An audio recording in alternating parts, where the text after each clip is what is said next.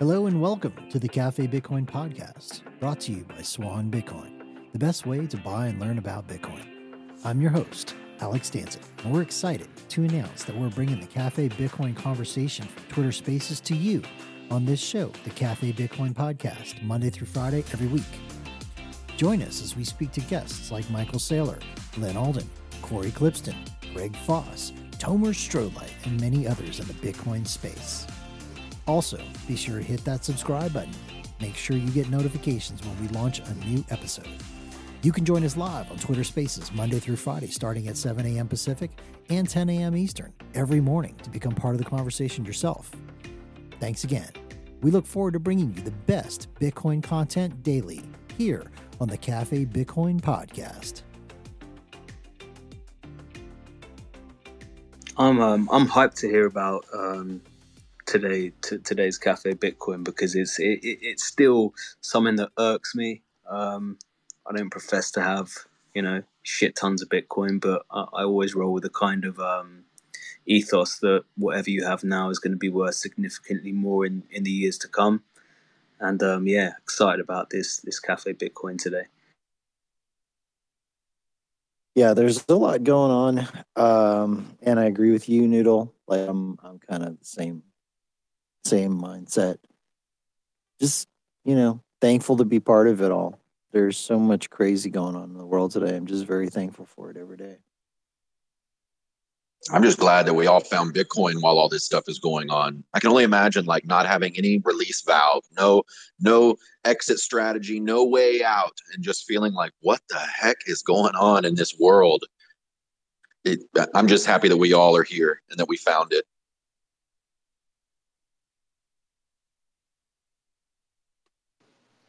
%. I don't know. I've talked to a lot of Bitcoiners that feel the same way. It really has given a lot of us so much hope for the future. And prior to that, it was very easy to be pessimistic. And when people say Bitcoin is hope, it is so true. It really changes your complete mindset of the future. It has made me a much happier, much more hopeful, much more positive person. And I'm very thankful for that. It's also made me kind of very frugal these days. Not to the point I'm a complete tight ass. It's just that I suppose I used to be quite a consumerist. I'd say I used to buy a load of shit that I never needed, and every single purchase I make nowadays is could I do with the additional sats, or do I actually need this shit, or would I prefer to have the sats? Yeah, or what's the opportunity cost now? Like, I think about that one a lot, where like you'll see these memes going around where like, one iPhone, whatever, back in the day cost like, however many millions of sats or whatever it was. I'm just throwing those numbers around, but you get the idea. And then today it's, how many iPhones could one Bitcoin buy, So it's like, that's the reverse, where I'm sitting here looking at this thing and I'm going, I could buy this magazine right now, for example, when I know that all this stuff's available online. Just little things like that where I'm going like, wait a minute, like if I bought that right now, is this going to be like a $12,000 magazine down the road? Yeah, but spare a thought for the for the real kind of the Bitcoiners that were in kind of Silk Road days, that were picking up little bits of weed for what is now what would have been $40 worth or something, and is now worth probably the best part of, I don't know, $50,000 or more. Hell of a buzz if you can get it. But I maintain the people that did that, regardless of what your views are on, drugs and all of that, the people that did that are they were necessary to push Bitcoin forward and its first kind of examples of utility.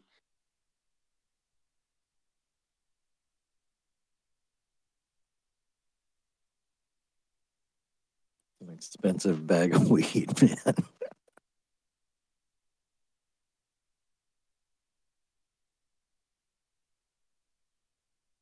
Morning, Isabel.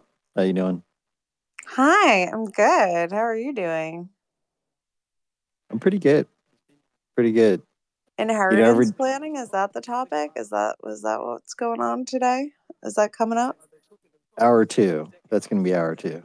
Yep. Okay, We got got it. Paul Tarantino and Matt McClintock are going to be doing that. Cool. That'll be like episode 3, I think, of the inheritance planning series. It's a So topic, yeah, well, topic near and dear to my heart.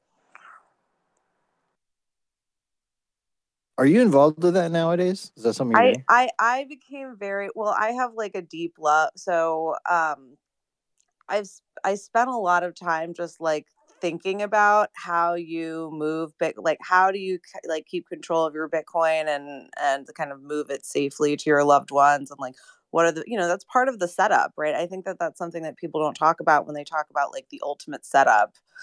um People don't talk about it enough. And yeah, I mean, I'm a big like Unchained fangirl, and I've spent a lot of time talking to those folks about, you know, like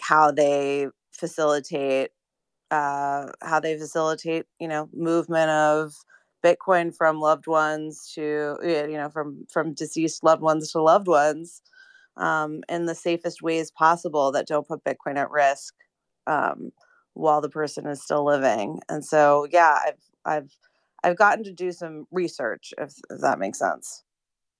That's There's cool. also, sorry, Alex. There's also the other thing to consider with inheritance, and that's the unfortunate kind of bullshit that regulated companies have to go through, which is KYC. I know a lot of regulated companies don't want to do it but have to do it because they need to remain above board, etc. But we all know companies, Ledger, etc., that have fallen victim to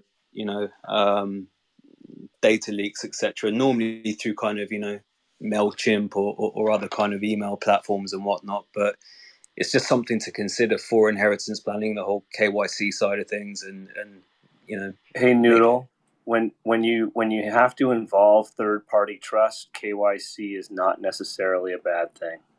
Yeah, no, I agree. It's more a case of you don't want potential adversaries to get hold of that data that kind of points towards you and you having Bitcoin.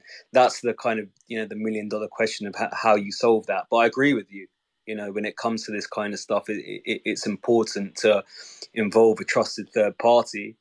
It's just that it's KYC in general. I can't stand it, not because I'm trying to be a bad actor or something, but because so many of these third-party companies that deal with the data, not necessarily the actual Bitcoin companies themselves, but the third parties that sometimes deal with these data can be, victim to, adversaries.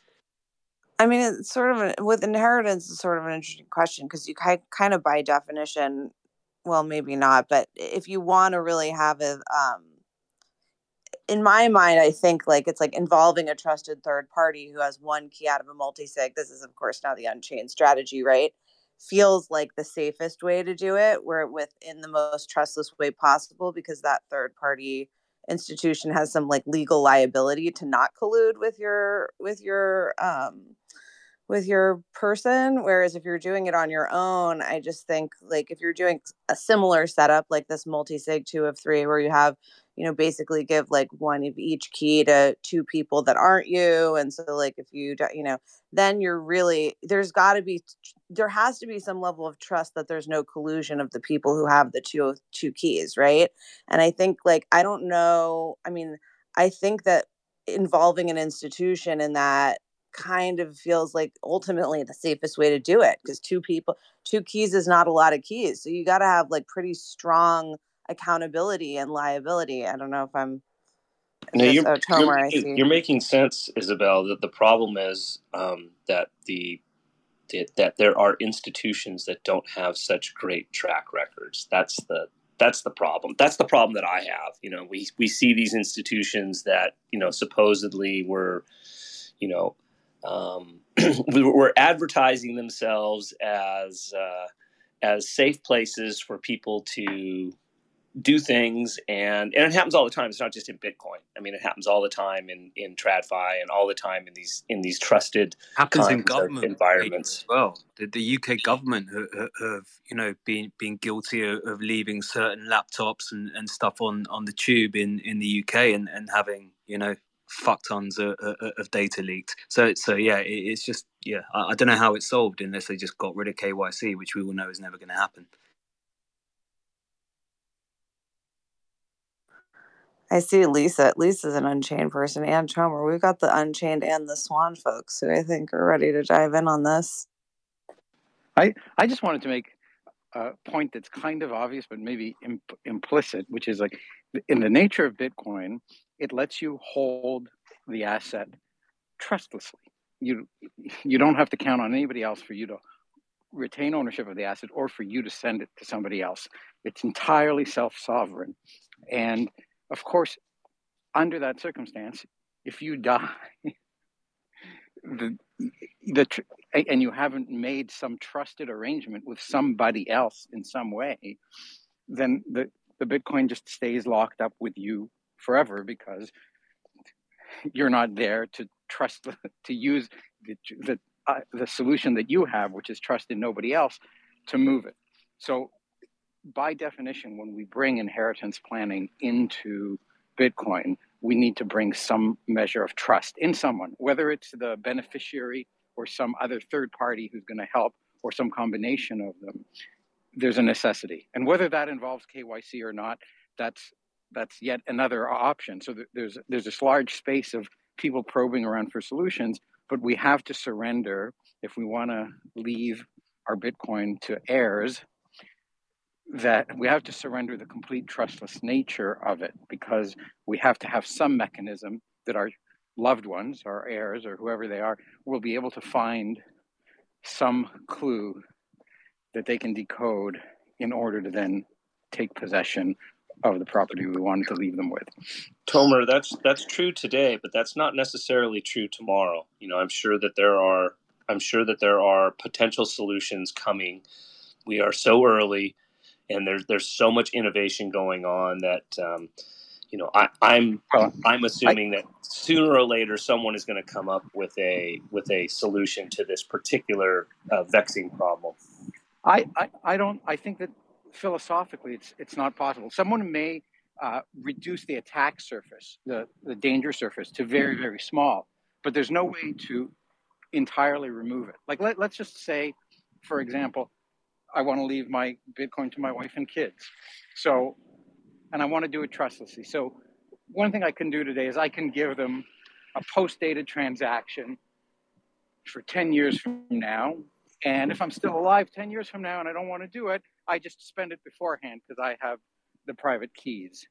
But what if I'm away from my computer or I forget it? Like I'm giving some trust in some way. There's no way to eliminate the trust. Like if it's all only up to you, then it's only up to you. And if you're not around, it's not, then it's stuck. So that's the narrow point I'm trying to make. There is, just to kind of, make kind of everyone aware of it. And this is my only kind of reservation with this company, because they're a little bit opaque. And, on the back of what sort of Isabel and Peter was saying, you want to trust the company that does this sort of solution. But Nunchuck, in fact, BTC Sessions has literally just put out a video about 20 minutes ago on Nunchuck's inheritance solution, and that is done in a no KYC way. I haven't seen the video yet, but that is a solution that exists. I can't vouch for it, but just saying that there is that. It's worth checking out their Honey Badger assisted custody and inheritance plan. Yeah, I'm just pointing out no KYC is different from no trust, right? Like there's no KYC ways to hand your Bitcoin to your heirs. You just give them your hardware wallet and all the details, and no KYC has had to take place. But you're trusted. Lisa, please go. You've been very patient while these dudes keep talking back and forth. No, I see your hand. It's really a perplexing question. From a philosophical point of view, I often think that the best inheritance planning is to not give my daughter any Bitcoin, right? Like to talk to her about Bitcoin, to encourage her to earn Bitcoin and to save in Bitcoin and to not give her any Bitcoin.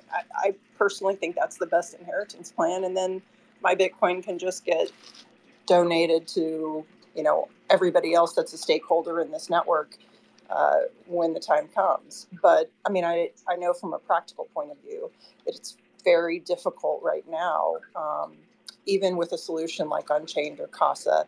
It's extremely difficult because you do place both KYC and trust in those institutions. And I've looked for other solutions. So I'm super interested in what Paul and Matt have to say. I've looked for other solutions within big estate planning firms, and they refuse to touch this right now. So I think that it's an extremely hopeful point in Bitcoin that we're having this conversation, and hopefully there's young people or old people or whoever out there that can come up with that will continue to innovate along this line, because it's obviously a concern that more of us will have every day, especially when the price of Bitcoin goes from 22,000 to 22 million, which I firmly believe that it will. It's something that we're all going to be very concerned about.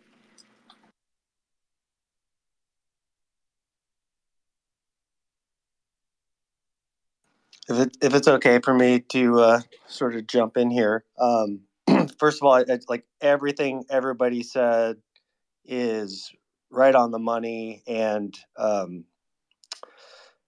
except I did want to make a couple of points. Let me step back. It's right on the money because everybody's individual situation is totally unique to themselves, and this is the beauty of trust and estate planning, is that there are no set standards. You're really capable of customizing solutions that work for you and your family.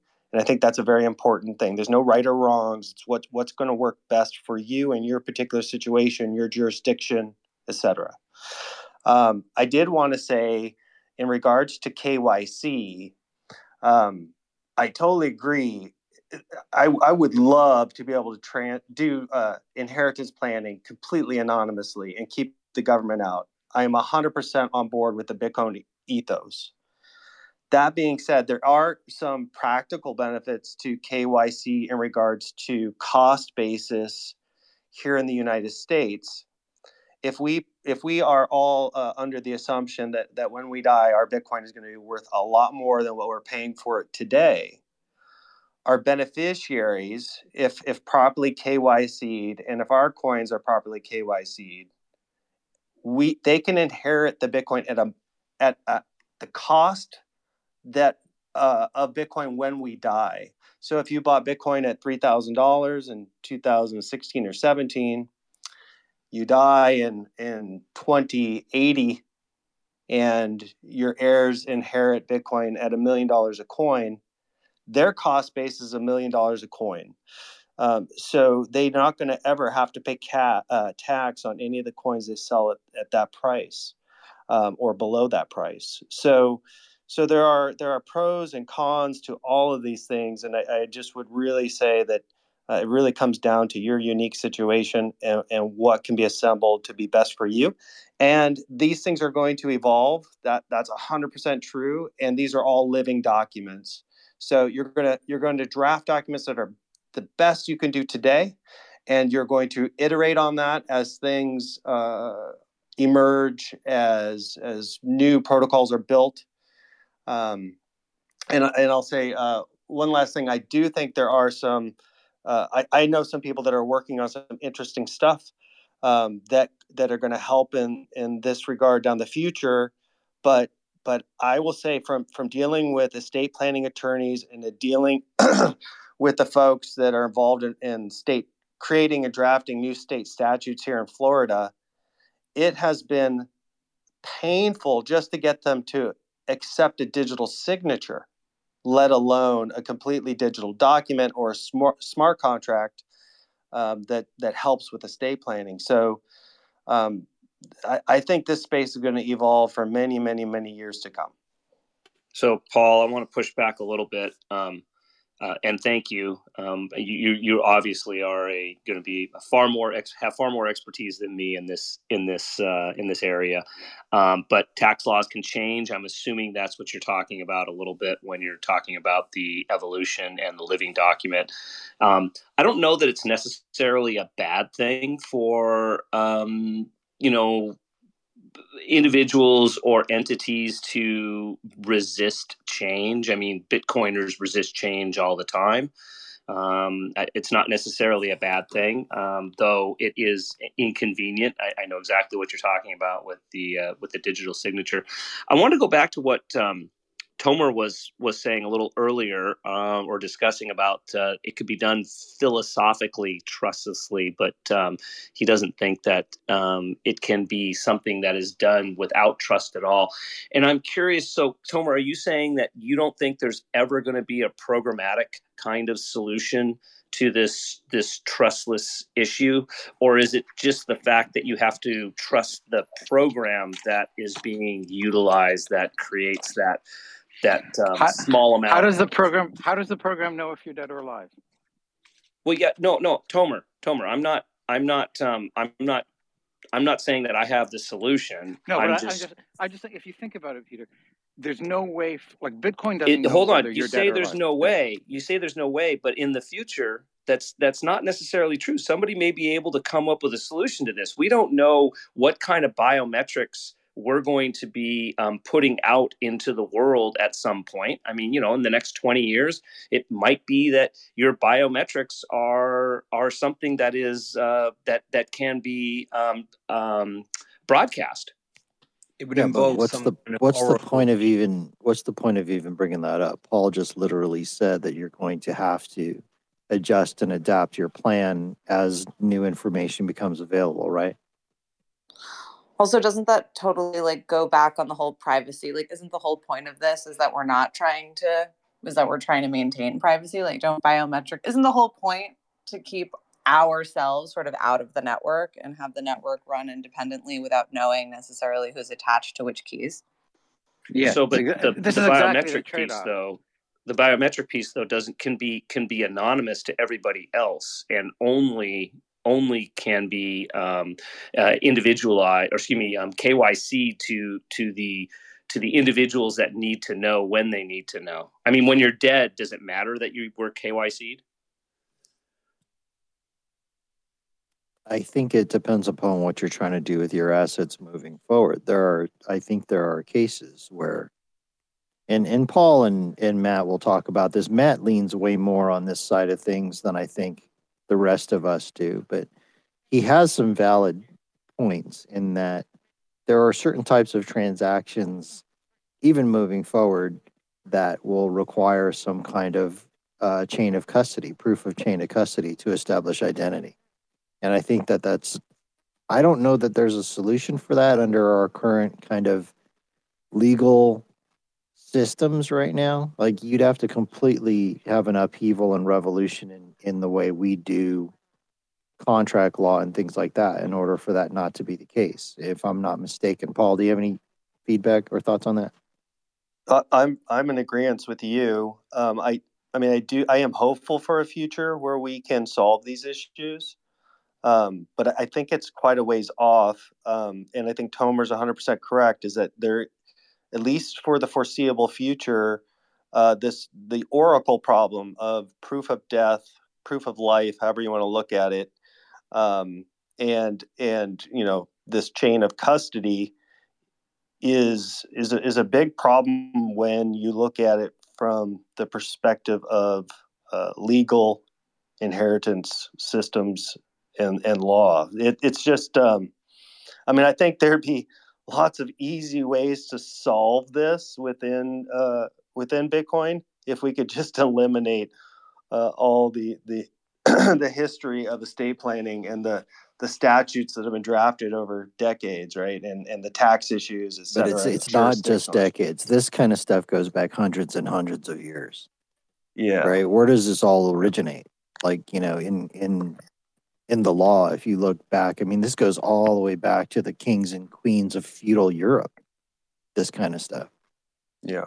I mean, if we could be 100% anonymous and be confident that we could send Bitcoin to anywhere we want without being identified, without anybody knowing we're owning it, et cetera. I mean, then we were talking about a whole nother game, right? We're completely obfuscating the IRS and estate planning, but that's not the world we live in, and so we got to figure out a way to play within the rules, take advantage of the system the best we can, and get the Bitcoin to where we want it to be in the most efficient, cost-effective way, which is what we're trying to solve.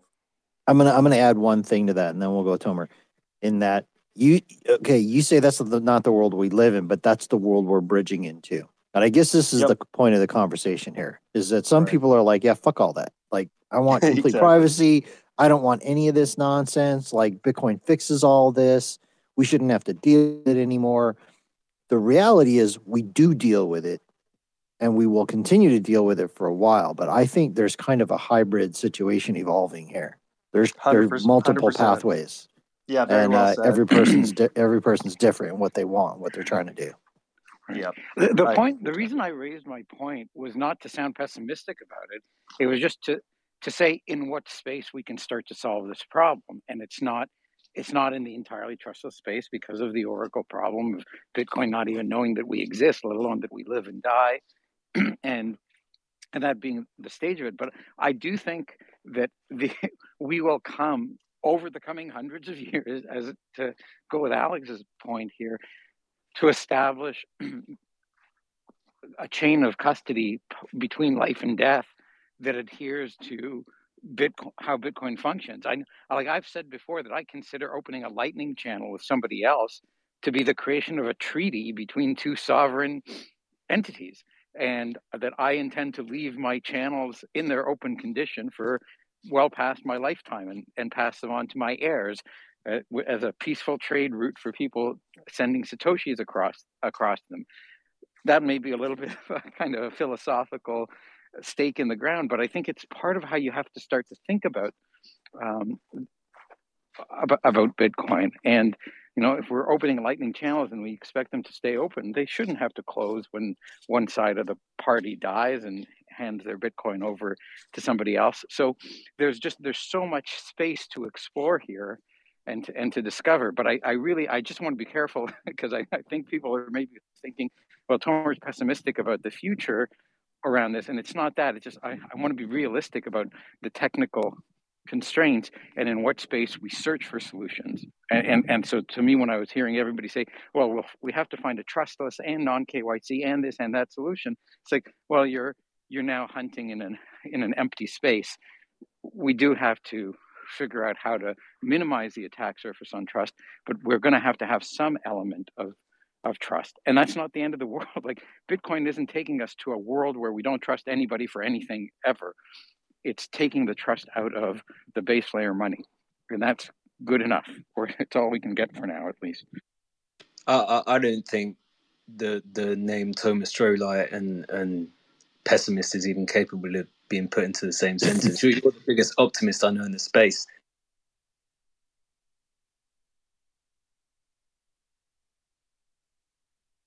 So, Tomer, are you saying that that's just a fact of Bitcoin? That this trustless kind of thing is never going to have? Is that kind of what you're saying? It's just never going to happen?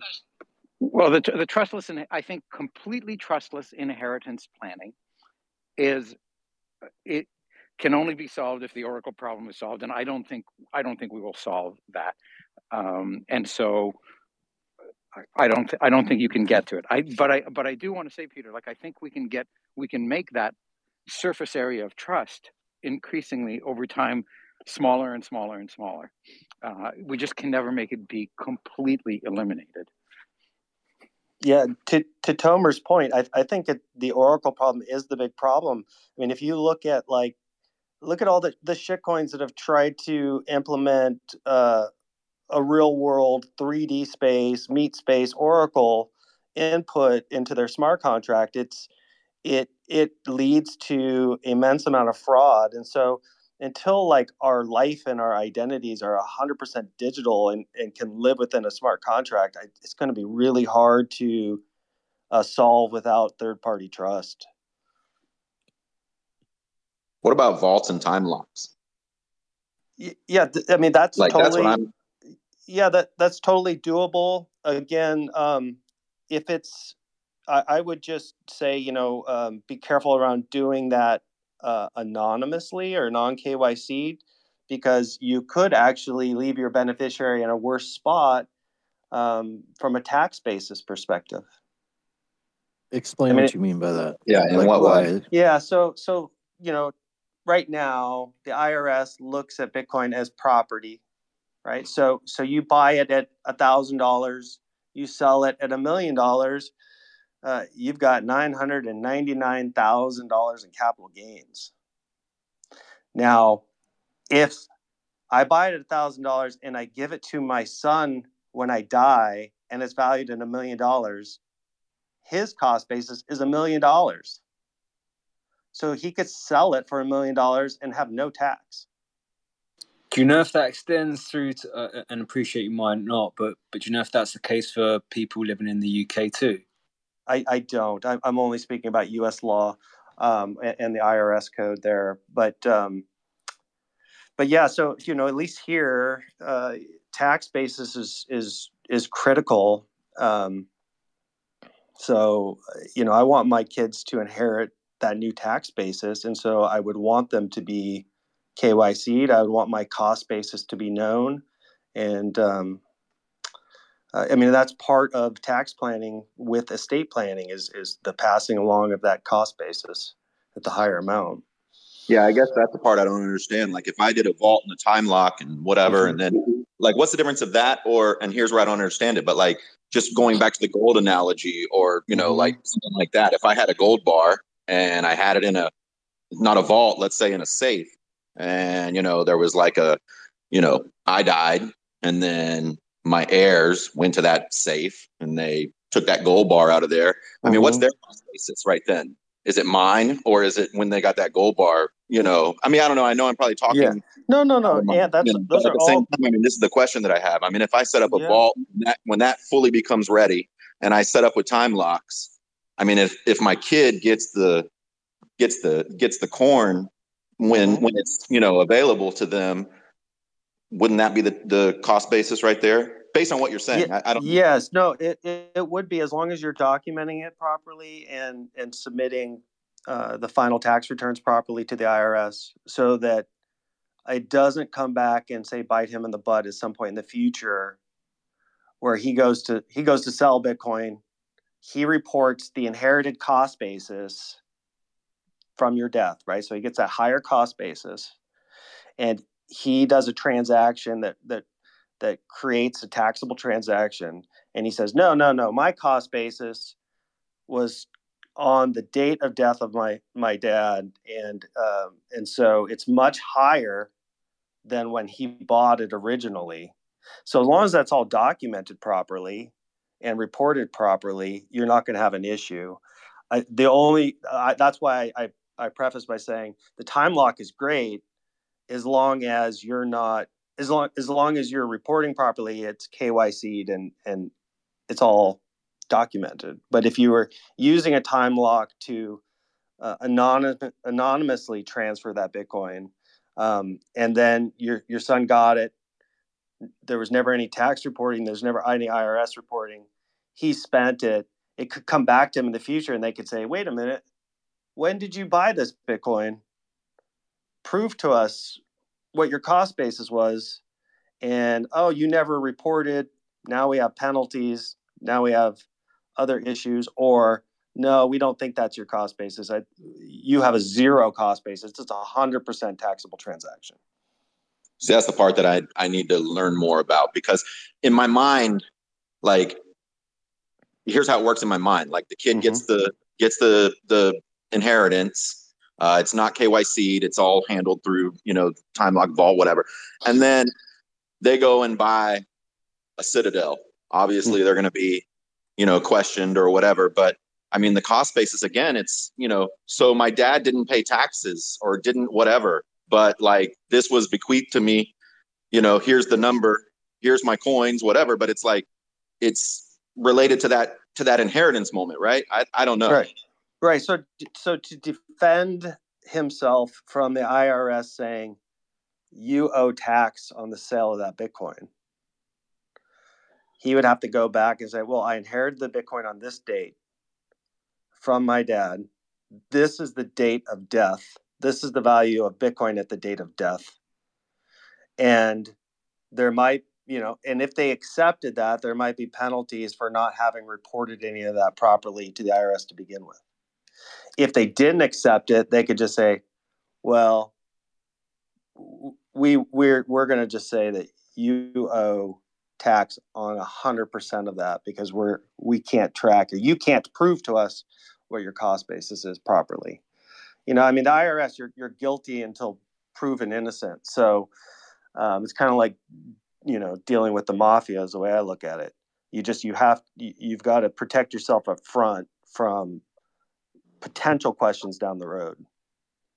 This is actually such a good point, right? Because I'm thinking if you have non-KYC Bitcoin, you try to pass it to your kids. How do your kids even prove who they got it from, right? They would be liable for the argument that you were just passing it to yourself, or if it's not 100% provable who was giving you the Bitcoin, you're kind of on the hook a little bit, which is it's kind of a big deal, actually.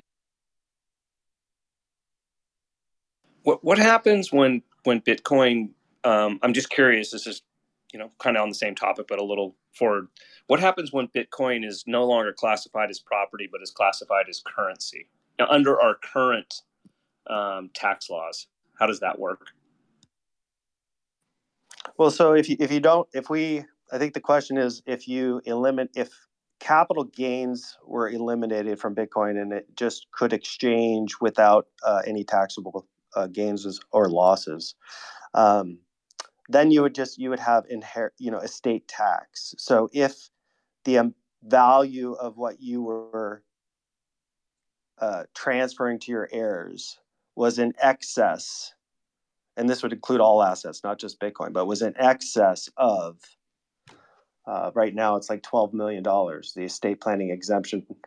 If it was in excess of that, then that inheritance would be taxed.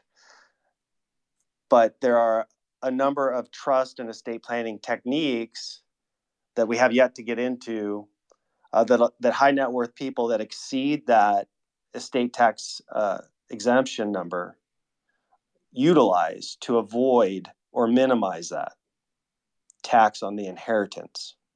So it would solve, removing capital gains would solve part of the problem, but not all of the problem for the high net worth. All right, let's do this. We just dove in today. We didn't even intro the show. And we went kind of backwards. Normally what we'll do is we do the subject matter, then we do questions after. We just started with the questions. So I'm fine with it. It's like whatever. I'm good. Well, what we should do right now is real quick, just hit announcements. We got Dr. Jeff up here. Maybe we can get a quick update from Dr. Jeff. Also, Lisa, I do see your hand. You've been so patient. I love you, girl. We're coming to you here in just 1 second. You're listening to Cafe Bitcoin. Good morning and welcome if you've never been here before. We do talk about Bitcoin and we do it every day. The place for your morning news, preferred hangout for some of the smartest minds in the industry. Also a pod on Fountain, Spotify, and Apple if you can't catch the live show on Twitter Spaces. Swan IRA is live. By the way, we set this up live for a huge chunk of our clients. We're rolling it out to the rest of our clients. Basically, it's a one login thing where all of your IRA and all of your personal, everything is going to be in one place. I know people have been asking for that for a real long time. He says this every day, and it triggers me every fucking day. We can roll your accounts together into the one login system. That's coming here within the next 2 weeks as well. Love you, man. Next year's tickets for Pacific Bitcoin are on sale at pacificbitcoin2023.com. And something else. From here on out, moving forward, Fridays, I am not going to be hosting Cafe Bitcoin anymore. We're going to be alternating between John Haar and Sam Callahan. This is going to give me a chance to get some much needed rest. I've been running hard doing this thing for well over a year, and this isn't even my full-time job. I mean, I do this this takes up 4 hours a day every day, and it's not even my job. So I could do my job after this, and it's just got to the point where it's like a never-ending sprint, and I just need some rest. So I hope you guys are okay with that. Right. So, Dr. Jeff, if you're willing, would you give us a quick, maybe 5-minute rundown on what you see is happening? Like, this is a blistering, feels like rip your face off bull run right now. Like, what is going on here? First of all, Alex, I'm glad you're getting a break on Fridays, man. You're like the Bob Barker of Bitcoin podcasts. I don't know if you know. You guys are all probably too young to know who Bob Barker is. He was the host of The Price is Right. He's like the GOAT of game show hosts. So that's how I view you, Alex. So way to go, man. Way to take a break. Yeah, man. I mean, nothing's changed for me. Again, it's so just to recap for anyone who missed it. Sorry, still short of breath. Just to recap, everything changed in October of 2022. Liquidity changed. You'll notice market dynamics just completely changed if you go back and look at charts. Across risk assets with the U.S. dollar, with treasury yields, stocks. Bitcoin was delayed a bit because of scam, bank run fraud. So bless his heart, and so but it's making up for lost time here now. So with that kind of in my back pocket, and then looking at just what price action is doing, and looking at bond yields and things, my interpretation of it is the market just doesn't really care about inflation anymore. The bond market thinks the Fed is getting close to pausing their rate hikes, even if they hike another 25 in February and then talk about hiking again at the next meeting in mid-March. The bond market doesn't care anymore. It's like, well, okay, we're done with you. The Fed at this point is risking pushing it too far. And if they do push it too far, they're going to precipitate a credit event more quickly. So I think the markets are hoping they don't do that. At this point, and you know me, I was just massively bearish for all of last year. I thought that things were going to kind of hit the proverbial fan, soon, like the first half of 2023. They still could. But the longer that we kind of get this kind of Goldilocks type scenario, the longer that risk assets could run, and Bitcoin will run further than most risk assets, because Bitcoin is not a risk asset, as we all know. It's the ultimate safe haven asset. It's just in price discovery mode, and it will be for most of this decade. So anyways, I'm bullish until something changes. I will continue to lean bullish. I think Bitcoin, the next major target that it has, and I think this is the last of the major targets from my perspective, it has to regain its 200-week moving average, which it went under for the first time last year. It had never gone below that, and it did. It never had stayed below it for a significant period of time, and it did. So that's at around $25,000 per Bitcoin. I think it actually could do that by this weekend. I'm hoping. Things look super bullish from a technical perspective. In the long term, it looks super bullish. In the midterm, it looks super bullish. In the near term, which I get excited about, it looks super bullish. I look at even 4-hour charts, and most people shouldn't do any of this nonsense because it's just pure nonsense. But it's very bullish. Like Bitcoin, it rips higher, and then it takes a breather. And when it takes a breather, all of these short-term momentum indicators reset. And what they should do, what normal assets do, is when it gets overbought, then they pull back significantly and lose a lot of those gains. Bitcoin is like, nah, I'm good. I'm going to stay up here at this level, and I'll rest here for a bit, and then I'm going to surge higher again. So this stair-stepping approach where it surges and then rests and goes sideways, surges and rests, that is just extremely bullish from a technical standpoint. Gets me super stoked. I'm kind of a dork, but it gets me stoked. So anyways, that's my stance. Hopefully it makes sense. At some point, there still is probably a recession. I don't know when it's going to happen. There's a lot of smart people who are smarter than me are expecting it to happen any day. All I'm saying is none of us know the future. This could go on for longer than most people assume. We may have months and months and months and months of nice returns. Risk assets could surprise everybody to the upside. That would be the maximum pain trade, as if risk assets just ripped all year while people sat on the sidelines waiting for a bear market to happen. So anyways, I'll stop there. Thanks for having me up. Wow, it's you do the best short recaps, man. It's so much information packed into such a short span of time. All right. Let's go back to what we were talking about before, inheritance planning, all the issues with inheritance planning. How do we do best practices there are so many different factors here. Lisa, you've had your hand up for a bit. What are you thinking? I can do a shorter recap than Dr. Jeff. Just buy Bitcoin. Don't worry about it. But I did have a question for Paul. Sorry, Dr. Jeff. I do love your recaps. I mean, you bring such... people love technical analysis in Bitcoin. I don't get it personally. I mean, I do, but I guess, but I don't care. Just buy Bitcoin. Hold Bitcoin, don't sell Bitcoin. But Paul, question for you. It sounds like we need to be keeping track of our coins, right? Like if I'm going to pass Bitcoin on to my daughter and she has to prove at what price she took possession of the Bitcoin, do I need to be tracking coin by coin? Yes, I think that's a great idea. Now, it's like what Swan did with implementing the cost basis sales or the tax loss selling. They made it super easy. I mean, I DCA on Swan, and I took advantage here at the end of 2022 to do one massive tax loss sale and record the cost basis across all the coins that I bought during this bear market. So, I mean, it when you're dollar cost averaging for many years, it can get massively complicated to track all those little transactions. So I download the spreadsheet. I figure out what the cost basis is on each individual purchase. I'll do one big tax loss sell when I have the opportunity, and then I'll record that whole block. I'll put them in a separate address, and I'll record what the cost basis is of the coins in that address. And so I got multiple addresses in cold storage with a cost basis recorded on those addresses, just in my personal records that I can, hand to my executor or whoever is my trustee at some point in the future.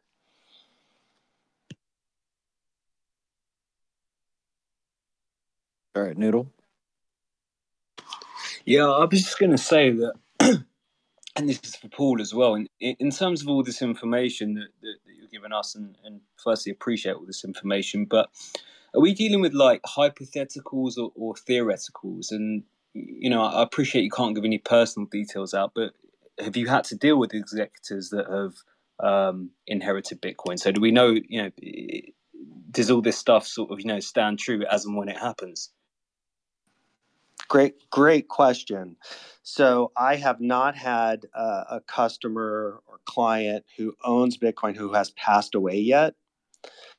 So we are just sort of planning for the hypothetical or foreseeable, but estate planning law is well known, and it's just a matter of how do we get this unique bearer instrument and these private keys into the proper hands and report it properly to the institutions that we need to report it to. So I would say it is hypothetical, but or theoretical, however you want to look at it. But no, the law that we're working in is not. Does that answer your question, or did I make things more confusing? Yeah, no. It totally did. It's just that, Bitcoin is 14 years old now. So right. I don't know, and, in the grand scheme of things, 14 years is not, a long span of time. So it's just, I'd just be intrigued to know, we're all talking about inheritance and, appreciate all the advice you're giving, etc. But I suppose I was just intrigued to know if that there have been, some executors of any estate that have had to kind of walk through this process. Now, I could only speak from my client base, and Matt is drafting documents for people all over the world, so he would probably have some firsthand experience with the process and how things were actually looked at from within any. I mean, I don't think we've had any challenges in court yet that I'm aware of, but Matt might have some interesting information on that, because that's a lot of times how these things get tested. Somebody develops an estate plan, transfers the Bitcoin, a beneficiary is upset, or some other creditor is upset with the way things went down, and they litigate. And through that process, we learn what estate planning techniques have stood up and worked properly, and which ones haven't. So these things do take time, but I think that'd be a great question to bring back to Matt once he's on the program with us. Yep. And by the way, Matt will be here in the second hour, I think around the 15-minute mark. So that will be Matt McClintock. Paul Tarantino is also, for those of you who don't know, because we didn't actually do a proper introduction. We just started talking. But Paul is, he's been involved in wealth planning, wealth management, and estate planning for a long time. He's got 20 years of experience doing this. He's also vice president and a wealth advisor at Canandaigua. Boom, I said it right for the first time, Paul. You nailed it. Deal with this. Thank you very much. And they deal with this kind of stuff all the time. We need a golf clap soundboard. Well done, sir. You can speak English. Damn, that was good, Alex.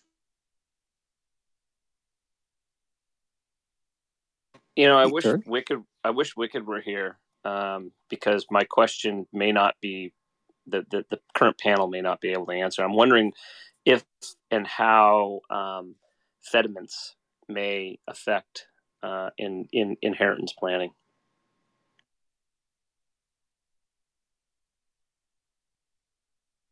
Yeah, right. You're that probably introduces an entirely new can of worms to that whole thing, doesn't it?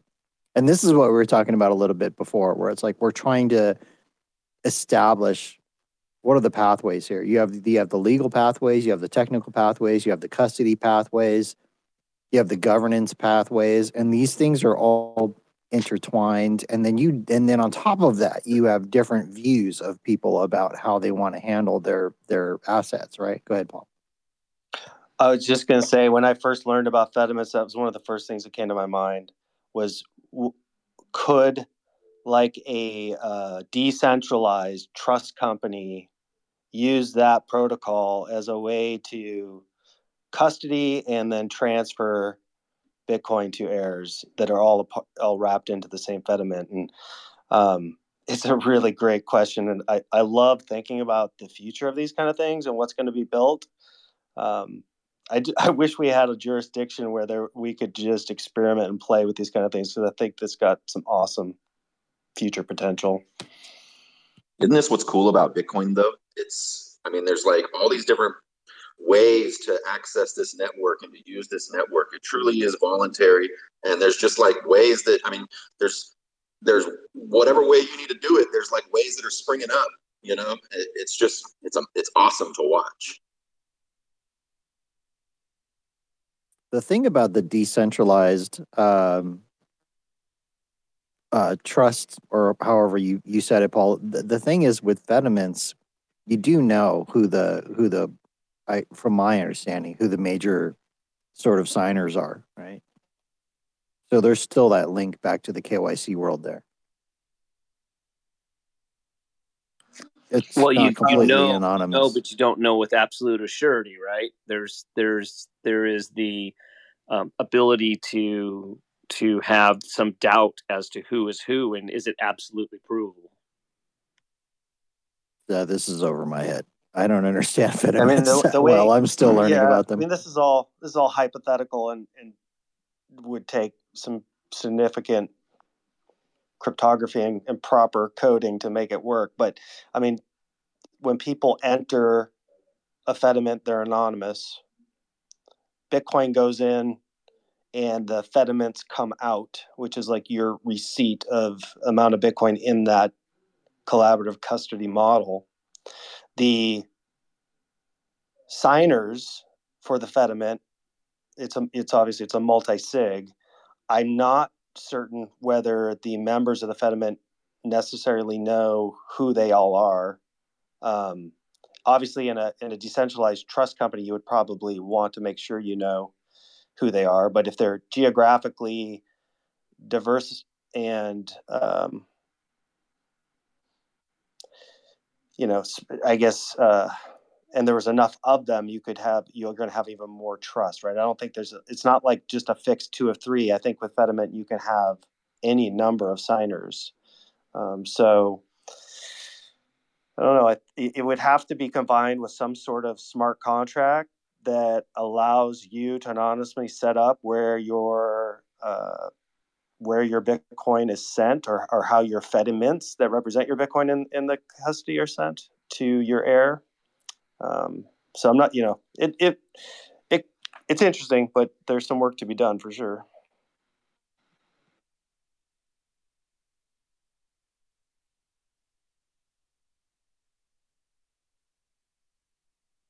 So did you guys hear about this bankruptcy coin? No. What is this? It's they're considering issuing a bankruptcy coin for the SBF shit. Dude, you can't make this stuff up. I love this space so much. The show goes on. A new shit coin called bankruptcy coin.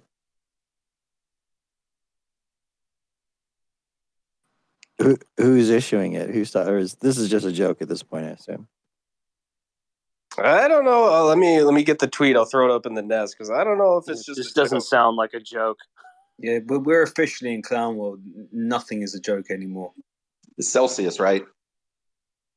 Oh yes, Celsius, not SBF. Good catch. Right. So a quick story. Back in 2019, there were some guys in the gold industry who were trying to get me to look into, and this is while I was starting to deep dive Bitcoin more. And they were trying to get me to look into creating a gold-backed token of some sort. That's when I started researching all the different coins. And that's when, what clued me into that all that was a gigantic scam is when I ran across Homeless Coin. I'm not making that up. Homeless Coin? Yeah. Somebody issued Homeless Coin. And when I saw that, I was like, this is all a scam. Dogecoin isn't what did it. It was Homeless Coin? It was Homeless Coin.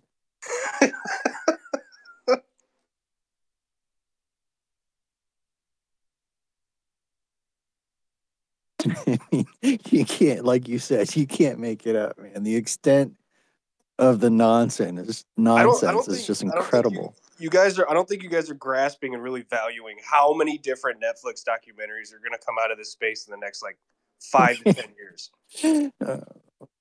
Yeah, maybe so, but we're not subscribing to Netflix because we could take that $15.99 and buy Bitcoin.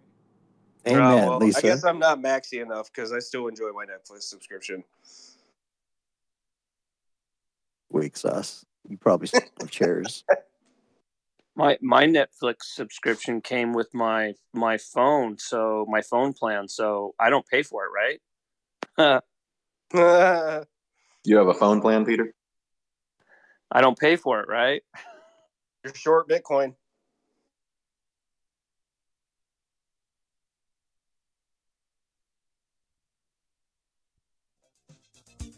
And yes, I have a phone plan because my dependents can't seem to figure out how to pay for their phones. Don't be an enabler. Yeah, some things, Lisa, are just not worth fighting. I'm here to tell you that one is. I'm like a no bullshit parent. I'm like, dude, you're a grown up. You can pay your own bills or not have it. I don't care. Your choice. Road ahead is yours. I wasn't talking about my kids when I was talking about my dependents. You're talking about your dogs have cell phones?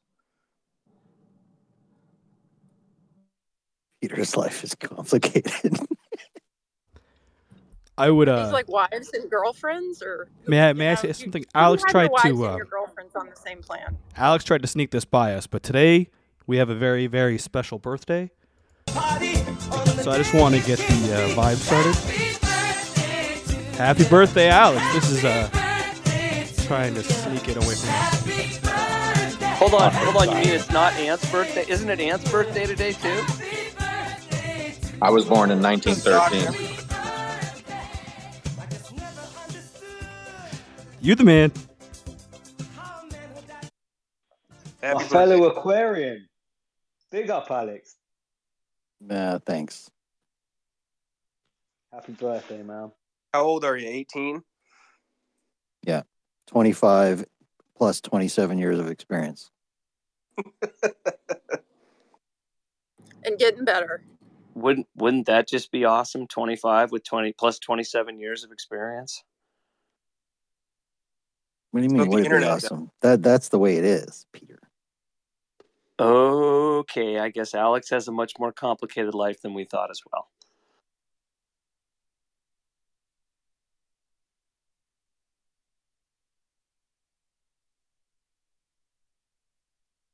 It's a good way to spend a birthday. You guys are some good people. God, you got a great present too, didn't you? No more Cafe Bitcoin on Fridays for Alex. What an awesome birthday present. Well, maybe, because I bet you'd be listening. He's going to wake up at that time and not know what to do with himself. Oh, I'll have plenty to do. Oh, he already does that. He already does that on Saturdays and Sundays. Of course, that's along with the rest of us, right?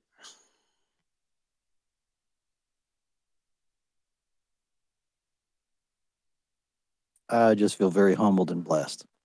Be part of this community, part of this show, man, I've learned so much from you guys, made some great friends. It's been an awesome journey.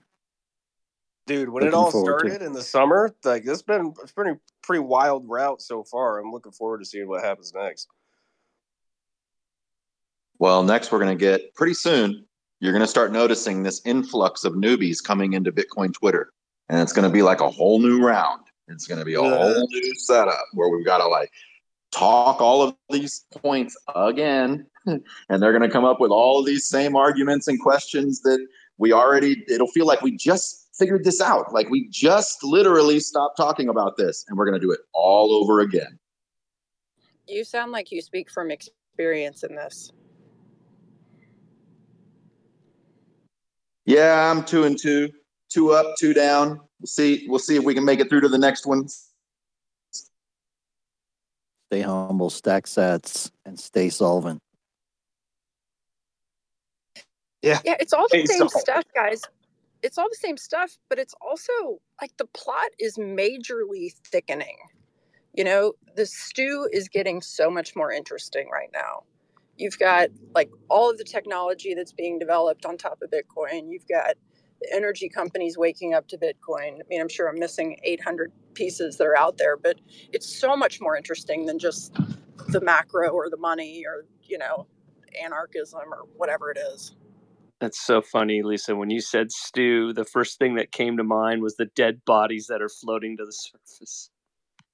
Oh my God, dude. Like I'm a dark tetrad. I didn't even go to that level. Yeah, Peter's got a streak. Just waiting to see what the next one is, that's all.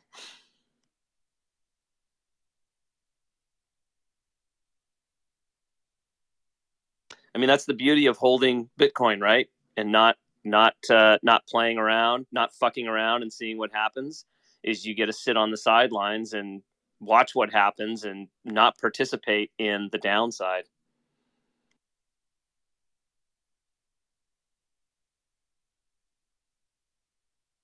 It really is the greatest show on earth, right? To be on this side of it and to not want to know that you're not going to trade Bitcoin. You're never going to try and time the market. Like to me, just watching the antics around me and the people that are figuring it out. And I'm only trading these other coins so that I can buy Bitcoin. It's like, I don't know. You don't have to have Netflix. You can just listen to these bozos. But I don't pay for Netflix, right? I forgot. You don't pay for Netflix. So my point, of course, in saying that is, if something is for free, it's not. You're paying for it in some way, shape, or form, via the service that the cost of the service that you're in, via your data, whatever it is. And if you look around and you don't realize where that's coming from, it's coming from you. Get your Bitcoin off of exchanges.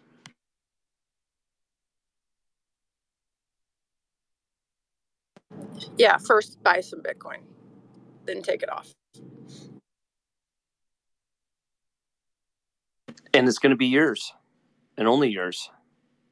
And you can even take it with you to the grave. And if that happens, the beauty of it is it without prejudice, it becomes everybody else's.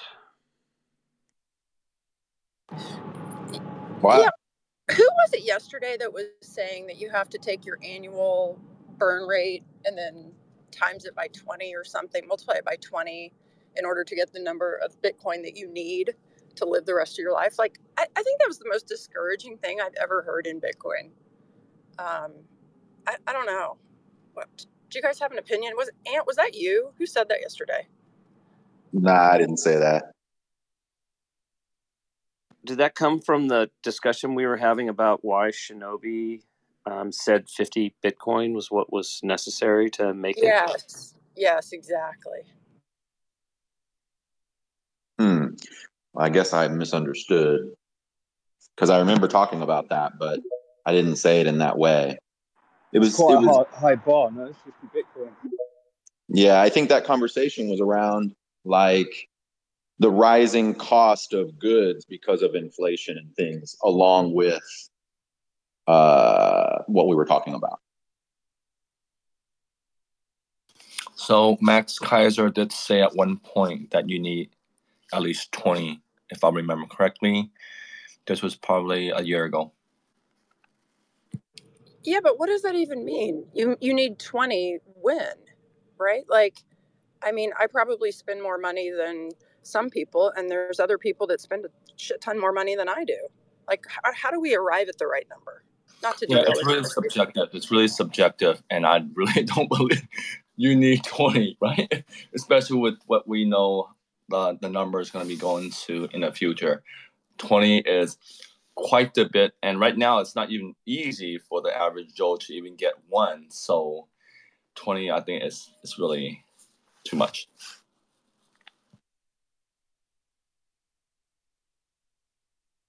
Well, Bitcoin is still under 23,000 per Bitcoin. If you're waiting, stop waiting. You can buy 4,360 sats per US cuck buck right now. It's not too late. And we're already 91.77% of the way to mining all of the Bitcoin that will ever be mined in the history of the human race. So where this is going, I mean, nobody knows, but I think divided by 21 million is possible. You know, I did think it was funny when Jamie Dimon said, you know, Satoshi's going to pop up at 21 million and go, haha. I just thought it just makes me laugh just thinking about that. He didn't do himself any favors doing that, did he? Yeah, he just expressed his, not just for the Satoshi thing, but how do you know it's not going to increase by more than 21 million supply? He just expressed his complete ignorance and just kind of confirmed to all of us what we already know. The guy's just dunking on Bitcoin because, you know, it shits on his party.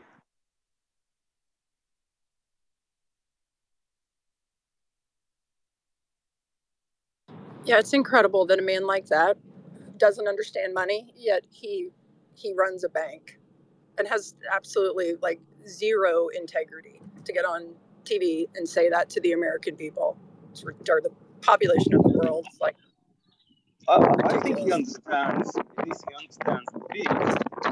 Extremely well. But he doesn't Noodle, know. you're in a wind tunnel. All right. You know, the other thing that he said that was pretty incredible was he said, "Oh, well, you know, we do things wrong all the time."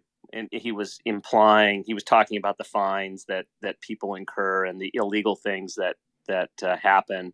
And he kind of implied that he encourages people to do those kinds of things to push the to bump up against the guardrails. And man, I don't know how many billions of dollars they have been fined over the years, but it is I think they're the most fined bank in the world.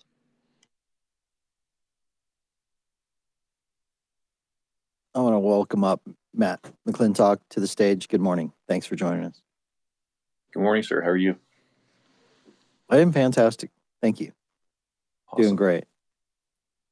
At the moment that you came into the show, the conversation obviously ranges pretty wildly.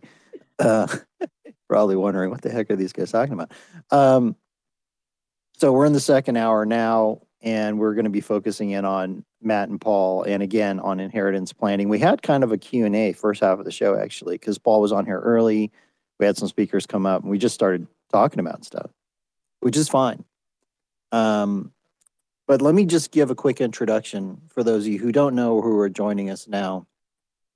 Our two featured guests today are Paul Tarantino, Matt McClintock. Paul has been involved in financial wealth management for over 20 years. He's a founding member of the Florida Blockchain Business Association. He's vice president wealth advisor at Canandaigua, and they deal with setting up trusts, helping people set up trusts, manage trusts, do custody of trusts. Matt is sort of trying to think of the best way to explain this, but he's a lawyer. He's a legacy strategist for innovators, disruptors, mavericks, the crypto affluent. It's all on his Twitter. But he does basically complex trusts, asset protection, privacy matters for ultra high net worth clients, and serves on distribution, philanthropy, investment, audit related committees for very wealthy people in Bitcoin. And he's got sort of at the coal face on the ground constructing these very complex structures in some cases for people to protect their wealth moving forward. So welcome both you guys. Thanks. I think I'm going to hire you to introduce me all the time, Alex. I hope to live up to those those flattering comments. No pressure. You got this, man. All right. If you guys want to, let me do this. Let me kind of, this will be the third episode where we're talking about inheritance planning. In our first two episodes, we talked about, well, I'm just going to run through the list. We talked about estate planning type documents and roles. We talked about wills, trusts, beneficiaries.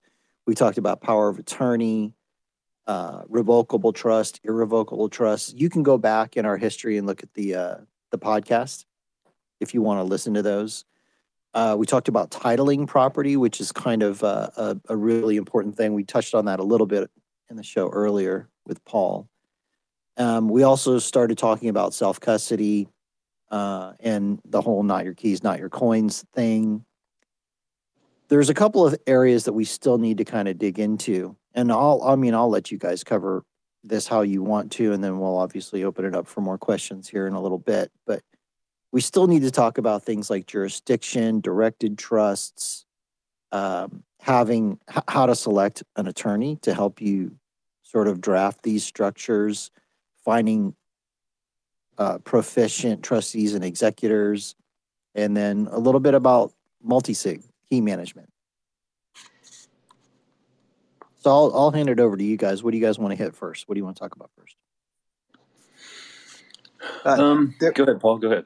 I was just going to say that there's also some other things that I think Matt and I were looking at in regards to that weren't specific to Bitcoin, but are considerations for estate planning around your healthcare decisions, around selecting trustees and executors. So there's still a lot to cover. Matt, did you have any point in this outline that we have where you wanted to start from today? I think I'd probably like to start the way I try to comment at least every time we talk, and that is, I'm a Bitcoiner, class of 2017. I tuned in and heard a lot of the conversation a bit early and kind of was lurking a little bit, and a lot of the ethos just really resonates. So let me kind of preface with that. I believe in the power of sovereignty, especially self-sovereignty. And for me, that really, this is going to be a bit heretical, but that really has nothing to do with Bitcoin. That has to do with taking control of your life. And the reality is that if we don't proactively design a series of strategies from very basic to very complex, depending on what our needs are, then we are not exercising our sovereignty. We are surrendering our self-sovereignty to the default rules of the state statutes wherever we happen to live, or the jurisdiction where we happen to live if we're living outside the United States. Every government in every jurisdiction around the world has default rules for who gets to make decisions for you, who gets to make medical decisions, who gets your stuff if you become incapacitated or if you die and you don't have a legally enforceable strategy in place. And until the world burns down and we're all sitting in the Citadel somewhere, that's just the way it is. So we can either just defer our decision making to the jurisdiction where we live, or we can be proactive about that. And so a lot of what I've really spent my last 20 plus years of my career on is helping people create and kind of exercise that sense of self-sovereignty over their medical decisions and over their property decisions. And as time goes on and assets get more complex, now we've got digital assets that have no physical manifestation in the real world, but we have these digital bearer assets like Bitcoin. It becomes that much more important to plan, especially because the judiciary is slow in figuring out how to deal with these things. And I guess the final point I'm going to make on the soapbox for now is that, the picture of family has been shifting very, very dramatically over the course of the last 20 years. The idea of marriage is very different. And if you are in a relationship with someone that relationship is very important to you, perhaps you even raised a family together, if you are not in a legally recognized relationship, that person you built your life with has no legal right to make medical decisions for you, make property decisions for you, or receive any of your property, even if you've lived with that person for decades. So don't fall into the default arms of the state where you live or the country where you're living. Exercise your sovereignty and create a plan that is legally enforceable. And it's, I'm grateful for Alex and the team at Swan and Cafe Bitcoin for giving Paul and me the opportunity to kind of preach the gospel of true self-sovereignty. Great introduction. So Paul, I know one of the things we've talked about is some of these more complex issues like irrevocable trusts. I think we touched on that a little bit last time. One of the things I want to kind of zero in on a little bit is, as Alex's point about selecting jurisdictions for planning. There are, I guess, one thing I'd like to maybe kind of zero in on is that there is just a wild Joseph cloak of laws across the country. I'm sitting here from the freedom capital of North America today, San Francisco. He says tongue in cheek. And, here in California, where fortunately I do not live, I'm just here on business. The top state level income tax is currently 13.3%. And that's before you even get to write a check to Uncle Sam. That's the top income tax rate right now. There have been proposals in the California legislature to add a surtax on top of that to make it over 16%. It's not there yet, I don't believe. But then you've got jurisdictions like Texas and Florida and Wyoming and South Dakota and Tennessee and other places that have no state level income tax. There are more protective laws in some states than others. And if you're doing any type of significant estate planning in a place like California or New York or a handful of other more, air quotes, progressive jurisdictions, it's much harder for you to protect your assets either from your own potential creditors or even for you to protect the inheritance of other people when you leave any kind of wealth behind for children, for a spouse or partner, or for other beneficiaries. So I guess the good news there is that with some sophisticated planning, it doesn't really matter where you live. It matters where you design your estate plan. And so we have the luxury, we have the freedom under the law to invoke the laws of any number of jurisdictions in order to achieve our objectives from a planning perspective.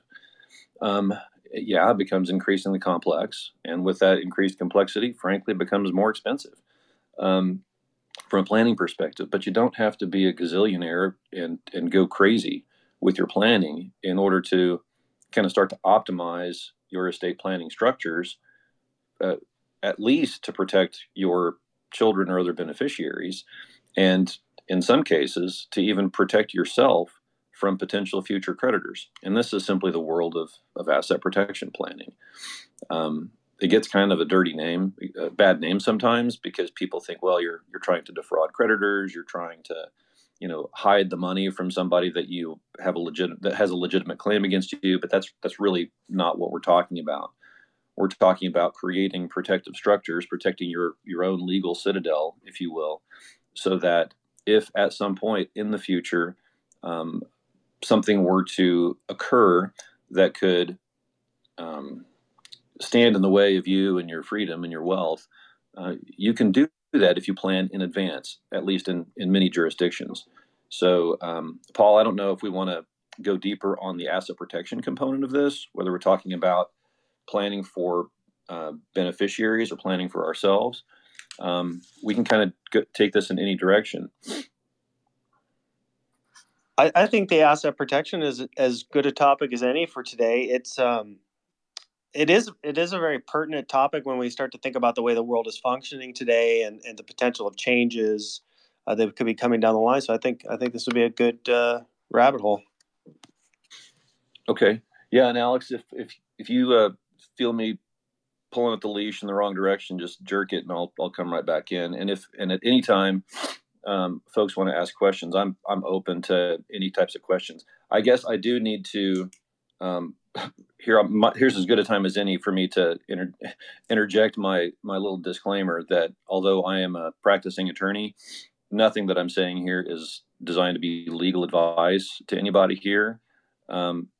Always talk with a licensed attorney when you're talking about something that is specific for you. There's any number of different strategies out there that can be appropriate, and unless you are technically my client, nothing that we're talking about here creates an attorney-client relationship. Sorry about that. My ethics rules require that I do that. So anyway, I guess in the context of asset protection planning, like anything, it's a whole broad spectrum of what you can do. Most states have what are called homestead exemptions, which means that under the state statutes of most states here in the United States, there are certain classes of assets that are secure from potential creditor claims, and it's all over the map. Some states are better than others.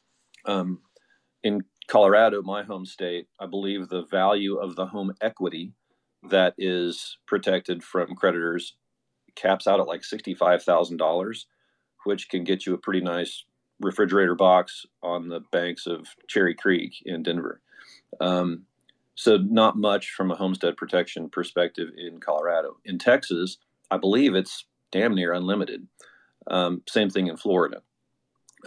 So that's just one example. In other cases, the cash value of life insurance, if you have a cash balance on your life insurance, often in many states, that cash value is protected from the claims of creditors. A lot of states protect retirement accounts, whether that's a Roth or a traditional IRA, but qualified retirement plans are often protected from the claims of potential creditors. But again, that's like the base level of asset protection planning. Then, of course, we always want to make sure that folks have the largest, liability umbrella coverage. Especially the wealthier you are, the bigger insurance policy you want, because, the wealthier you are, the the more of a deep pocket you're perceived to be in the eyes of potential creditors. But then once we've done the basic blocking and tackling like that, at least from my perspective, we start looking at legal entities that start to change the relationship, if you will, between you and your wealth. For a lot of people, especially with business interests, we look at things like limited liability companies. Those limited liability companies could hold operating businesses. They could hold investment businesses. They could hold real estate portfolios. But understand that there's a profound difference, again, in the level of LLC protection from one state to the next. And here we're talking about what's called the corporate veil. If you want to have your assets protected by the limited liability company itself, you have to actually treat those assets as though they are a business of sorts. And some jurisdictions like South Dakota and Wyoming, Nevada, and then some offshore jurisdictions like Nevis offer extensive protection, very robust corporate veil. Delaware is another one, which is why a lot of people incorporate or create their LLCs in Delaware. But then other states like Colorado, where I live, certainly California, other places like that, the LLC structure is not as robust. So, there are limited liability company structures. There are limited partnership structures that provide some type of corporate veil protection. And then the question becomes, who is the title owner of the assets? Who is the ultimate title owner of the assets? So we could have our assets inside of an LLC, but then the question becomes, who owns the LLC? And if I individually own a limited liability company, and inside that limited liability company are a lot of assets that look for all the world like personal use assets, and then I injure somebody or get sued by somebody, there's not a lot of protection that's likely going to apply to me. But on the other hand, if I have assets that are in an irrevocable trust, established in the right jurisdiction, administered carefully for the benefit of myself and other beneficiaries, with some exceptions, I could have significant protection against the claims of future creditors. So maybe I'll kind of pause there and see, Paul, if there's any comment you wanted to add to that, or if you wanted to comment at all. Well, I guess maybe I could look at this as asking you a couple questions that might lead us into the discussion about irrevocable trust. Because I think it's important for people to understand that they are giving up ownership of assets when they move into an irrevocable trust, that now this entity owns those assets and is managing those assets. You've created this gap between you and those assets. And that there are different, and I'm not sure about other jurisdictions. I was talking about Florida now. There is a higher, let's just say, tax rate on irrevocable trust than pass-through trust, like a revocable trust. So there's a lot of nuances there that I think we could go into. Yeah, I mean that's a whole warren of rabbit trails in itself. But I'm happy to go in any direction you want to go there. But you really kind of zeroed in on probably the biggest concession that we have to make when we do any type of irrevocable trust planning, and that is we do have to kind of create an air gap between ourselves and the direct control over the assets.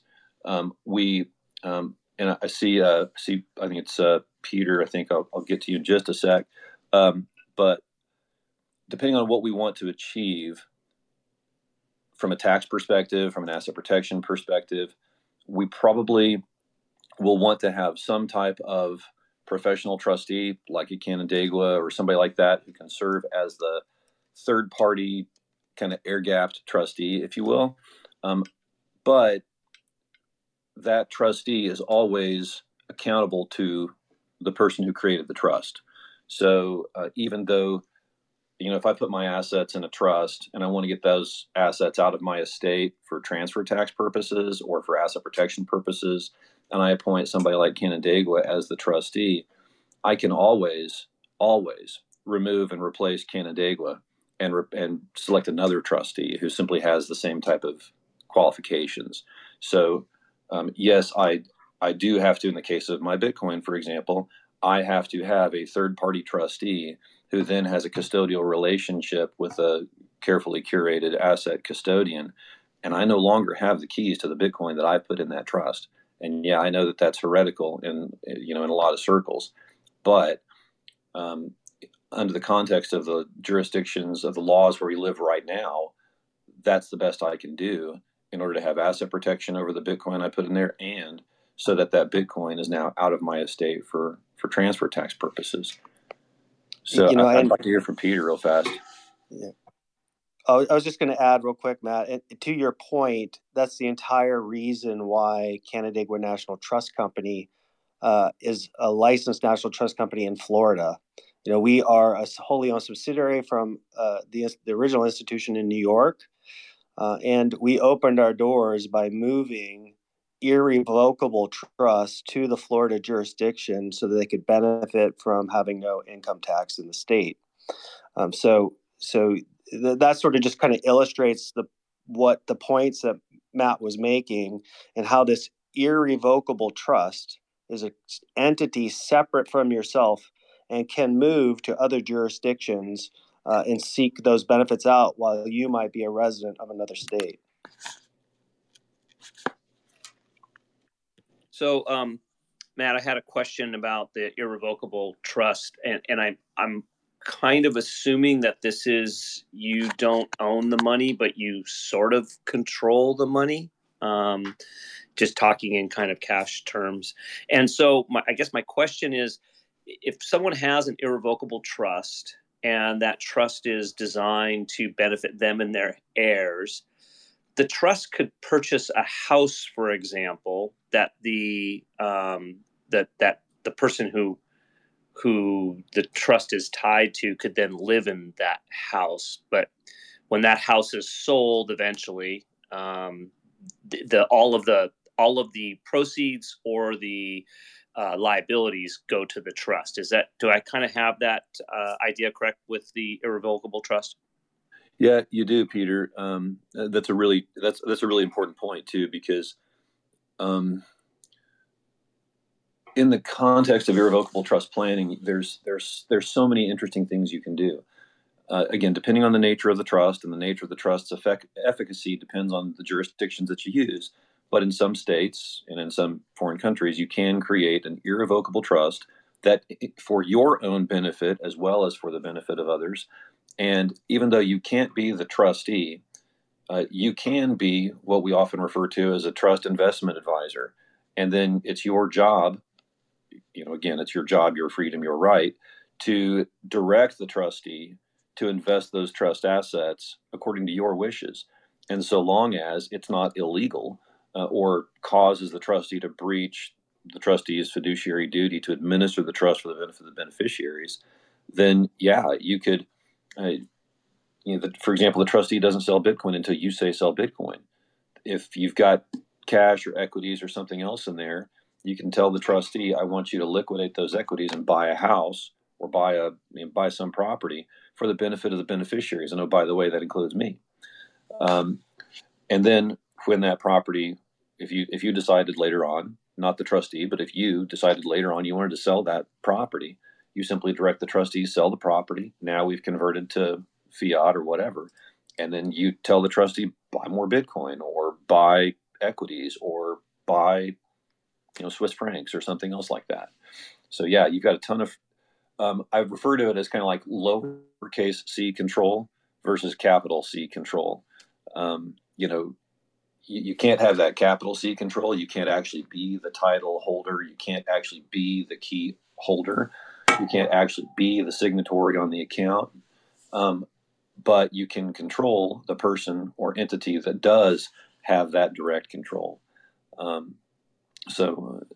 think that hopefully that answers the question, but you really kind of zero it in on another part of what I think is really basic estate planning, basic, at least, asset protection or inheritance protection planning. And that is that even in your, I'm don't want to conflate issues here, but back when we were talking, maybe it was last time around, Paul, we were talking about how to design even your own basic revocable living trust. You have the ability to create a trust, even a revocable trust that you fully control, that provides no asset protection for you, but you have direct control, including over private keys. But then when you die, you can actually design the inheritance for your spouse or partner, your kids or whomever, in a way that allows them to be the beneficiary of the trust and to be able to, if it's age appropriate, make investment decisions for that trust. But the trust continues indefinitely for their benefit. So then, maybe, you leave behind even a few $100,000, or, Bitcoin goes, hockey stick again.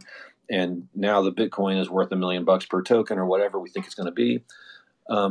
Rather than you die and you distribute that, or your trust distributes that outright to your kids, it's a much better structure to say, well, rather than distribute that outright, we can protect that with the trust for the benefit of our kids. Our kids can then be the investment decision makers, again, if it's appropriate. But unless and until the assets are distributed from the trust, then they've got almost absolute asset protection over the inheritance you left behind for them. So again, if there's Bitcoin in there and it's time to take some off the top, we want to monetize this somehow, either with a loan against it or whatever, then the kid can simply direct the trustee to make that decision. The trustee then buys a house for the kid to live in. Kid does not have to pay rent because they're the beneficiary of the trust. If the kid T-bones somebody in an intersection and they get sued, well, those assets are almost impervious to creditor claims. So kind of at its core, the idea behind any type of trust planning is sovereignty. And the key behind irrevocable trust planning is a combination of sovereignty. It can be asset protection. It can be tax mitigation. Lots of really interesting reasons to do irrevocable trusts. Paul, you zeroed in on something I think is worth pointing out. I was going to say, I think you hit on a really great topic here. And it is about 90% of the trusts that we see start as this, because I'm in a different market than Matt. So, but 90% of the trusts that we see here start as revocable trusts, where the grantor is in control of all the assets, can amend the document, can make changes, whatever they want to do to the trustee, to the beneficiaries, to the language in the trust, etc. But most of the plans that we have here, when that grantor passes, at that point in time, it creates that revocable trust, creates an irrevocable trust for a beneficiary, and it is doing so to either protect that beneficiary or protect the assets. And what I mean there is that if you had a child with special needs, if you had a child who was let's say, had a spending problem or just wasn't good at managing money, if you had a child whose spouse you didn't trust, you didn't believe had your child's best interest at heart, this irrevocable trust becomes a very important tool for protecting those assets specifically to benefit your child and not others. And then I thought it'd be another good topic to go down here, which is that I want to make sure everybody's aware that just because you have an irrevocable trust where you're allowed, or you believe that you're allowed to direct the trustee to purchase you a home, I would say from the view of a trustee, it's very important that you have them read that document and that you have some sort of confidence that they are going to side with you on the language in that document before having them appointed as trustee.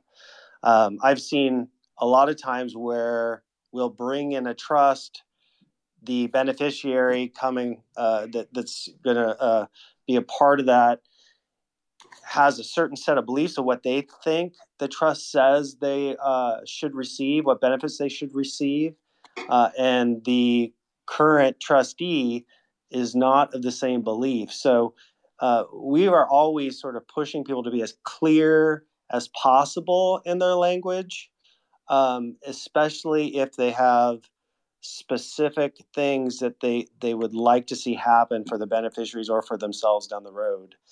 Matt, I'm sure you've got a lot more to say about that topic, but yeah, I mean, one of the things that you said that really kind of triggered me, Paul, to think about one of the questions that Alex kind of seeded this with, and that is, how do you select an attorney? And this is not intended to be self-serving at all, because I can only handle so much.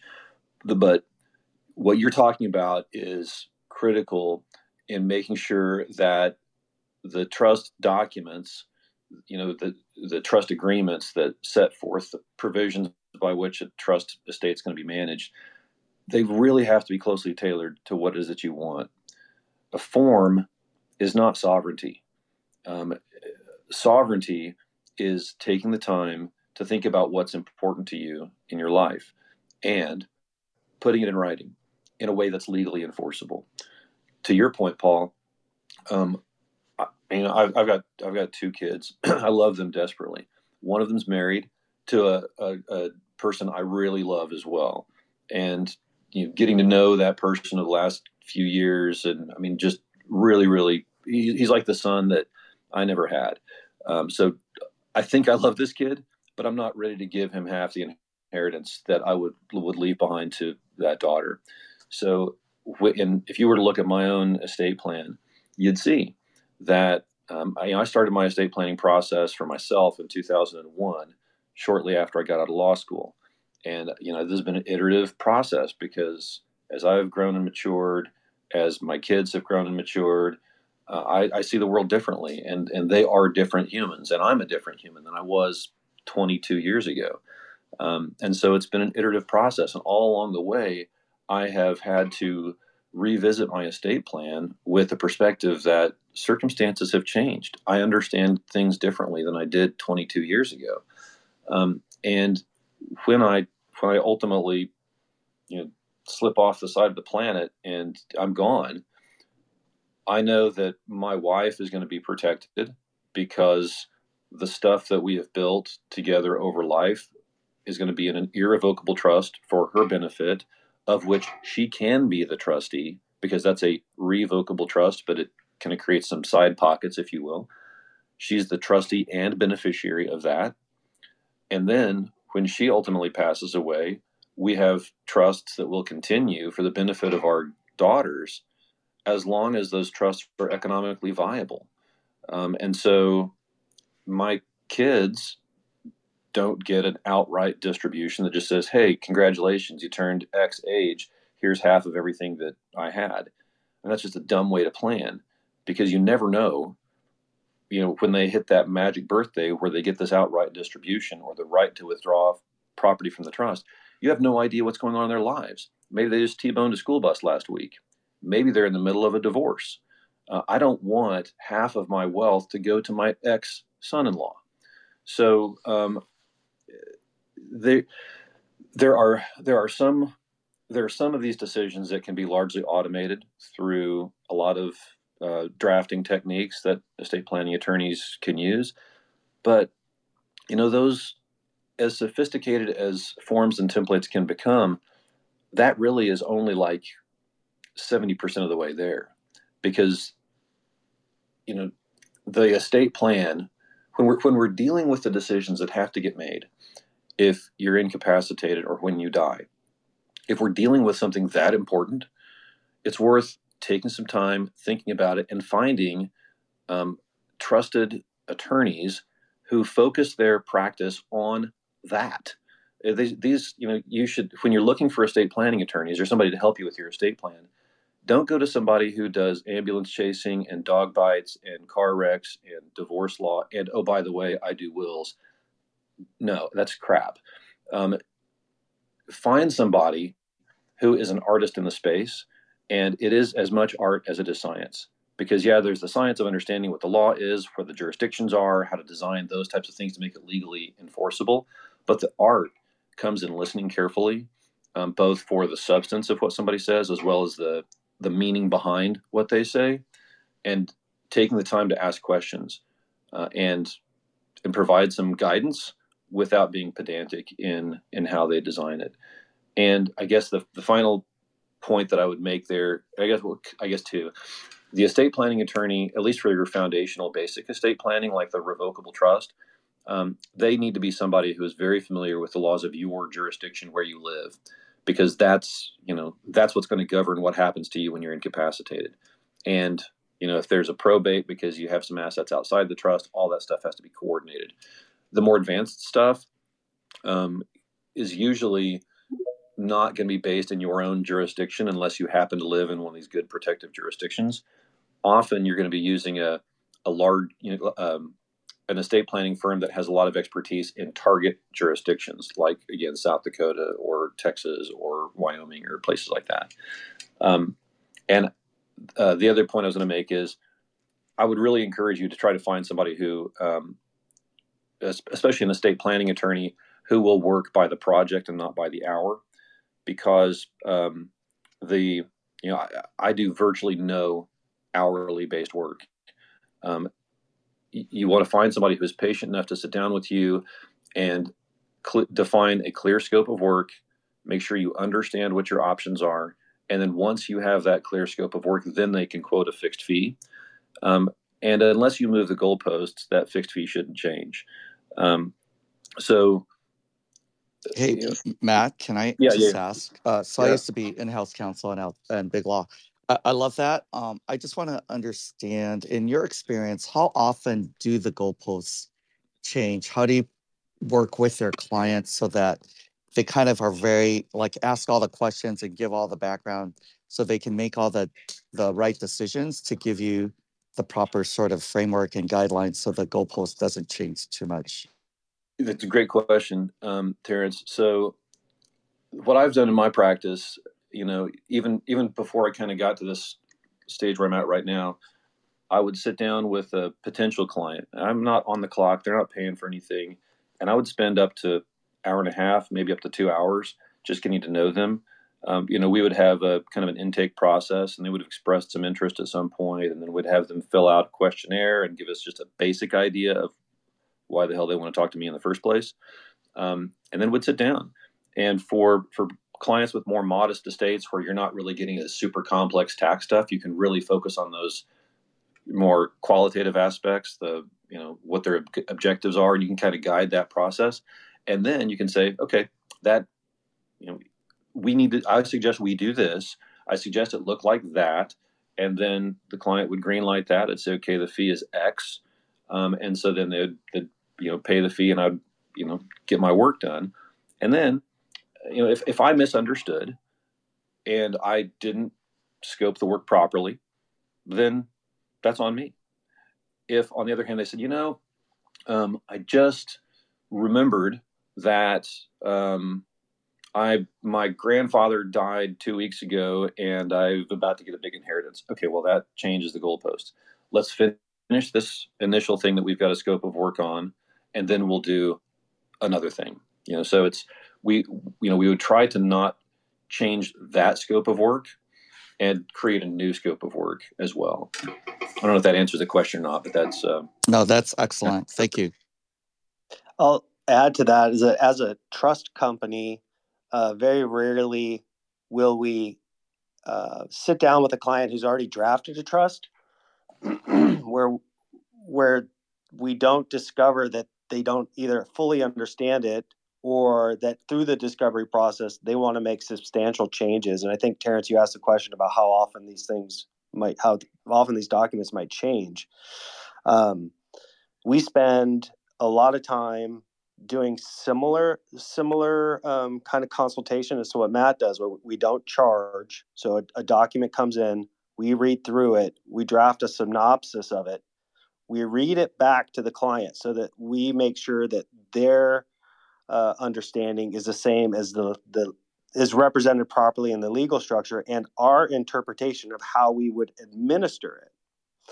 So if all that's aligned, everybody's on the same page, then that there's no changes to be made unless the life circumstances, wishes, or goals of that grantor change. But we find it quite a bit that through that process, which is a no-fee process, we end up delivering sort of a summary of changes the grantor wants to make, which then gets taken to 1, 2, or 3 attorneys to have an off-the-clock discussion about the changes they want to make to the document, and then what it would cost to implement those changes. So we see that a lot. And then the last thing I would say is that I tend to see in our market here, changes to documents accelerate as people age.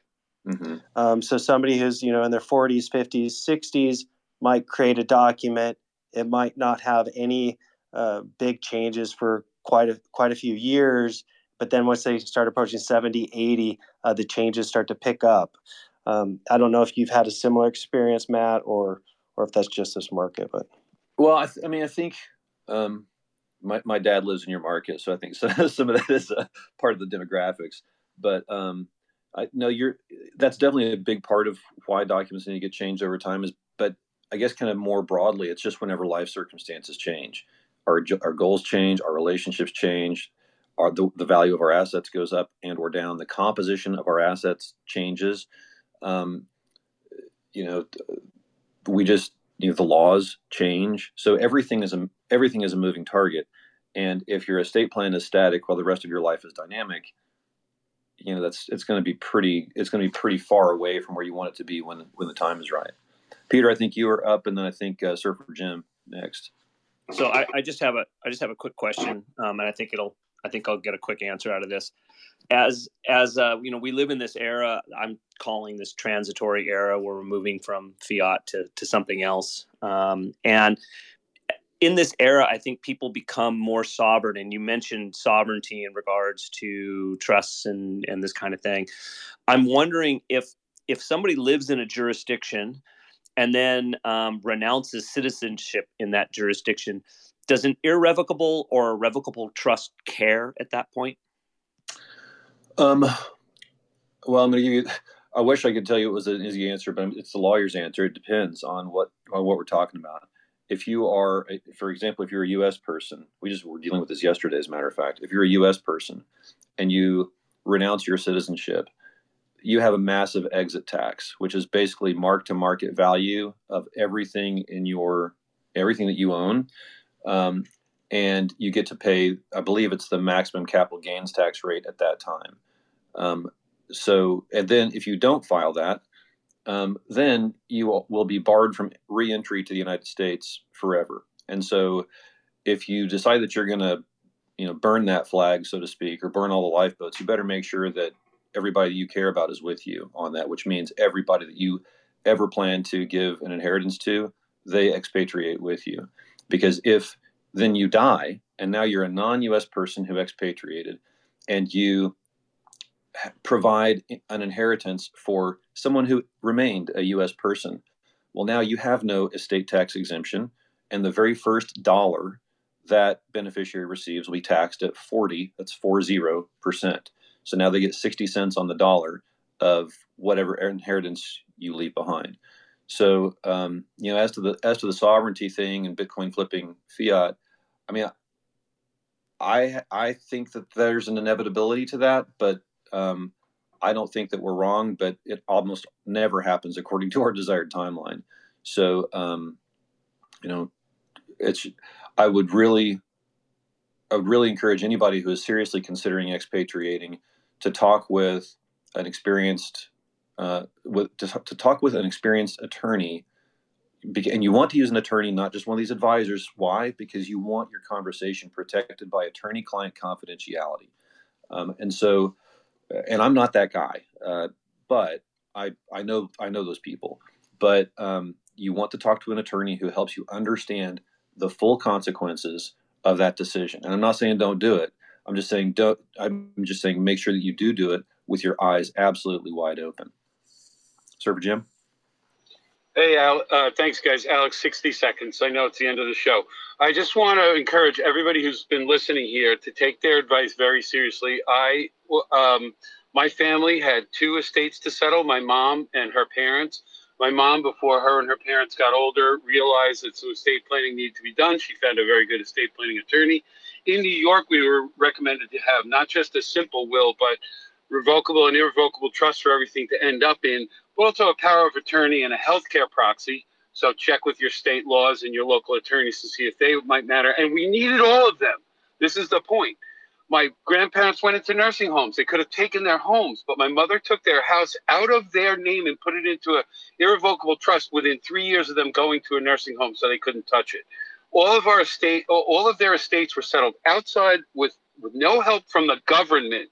You don't want the state to come in and settle your estate for you and your family. So take these guys seriously. Thank you very much. That's all I needed to say. Thanks, Server Jim. I mean, you're right on.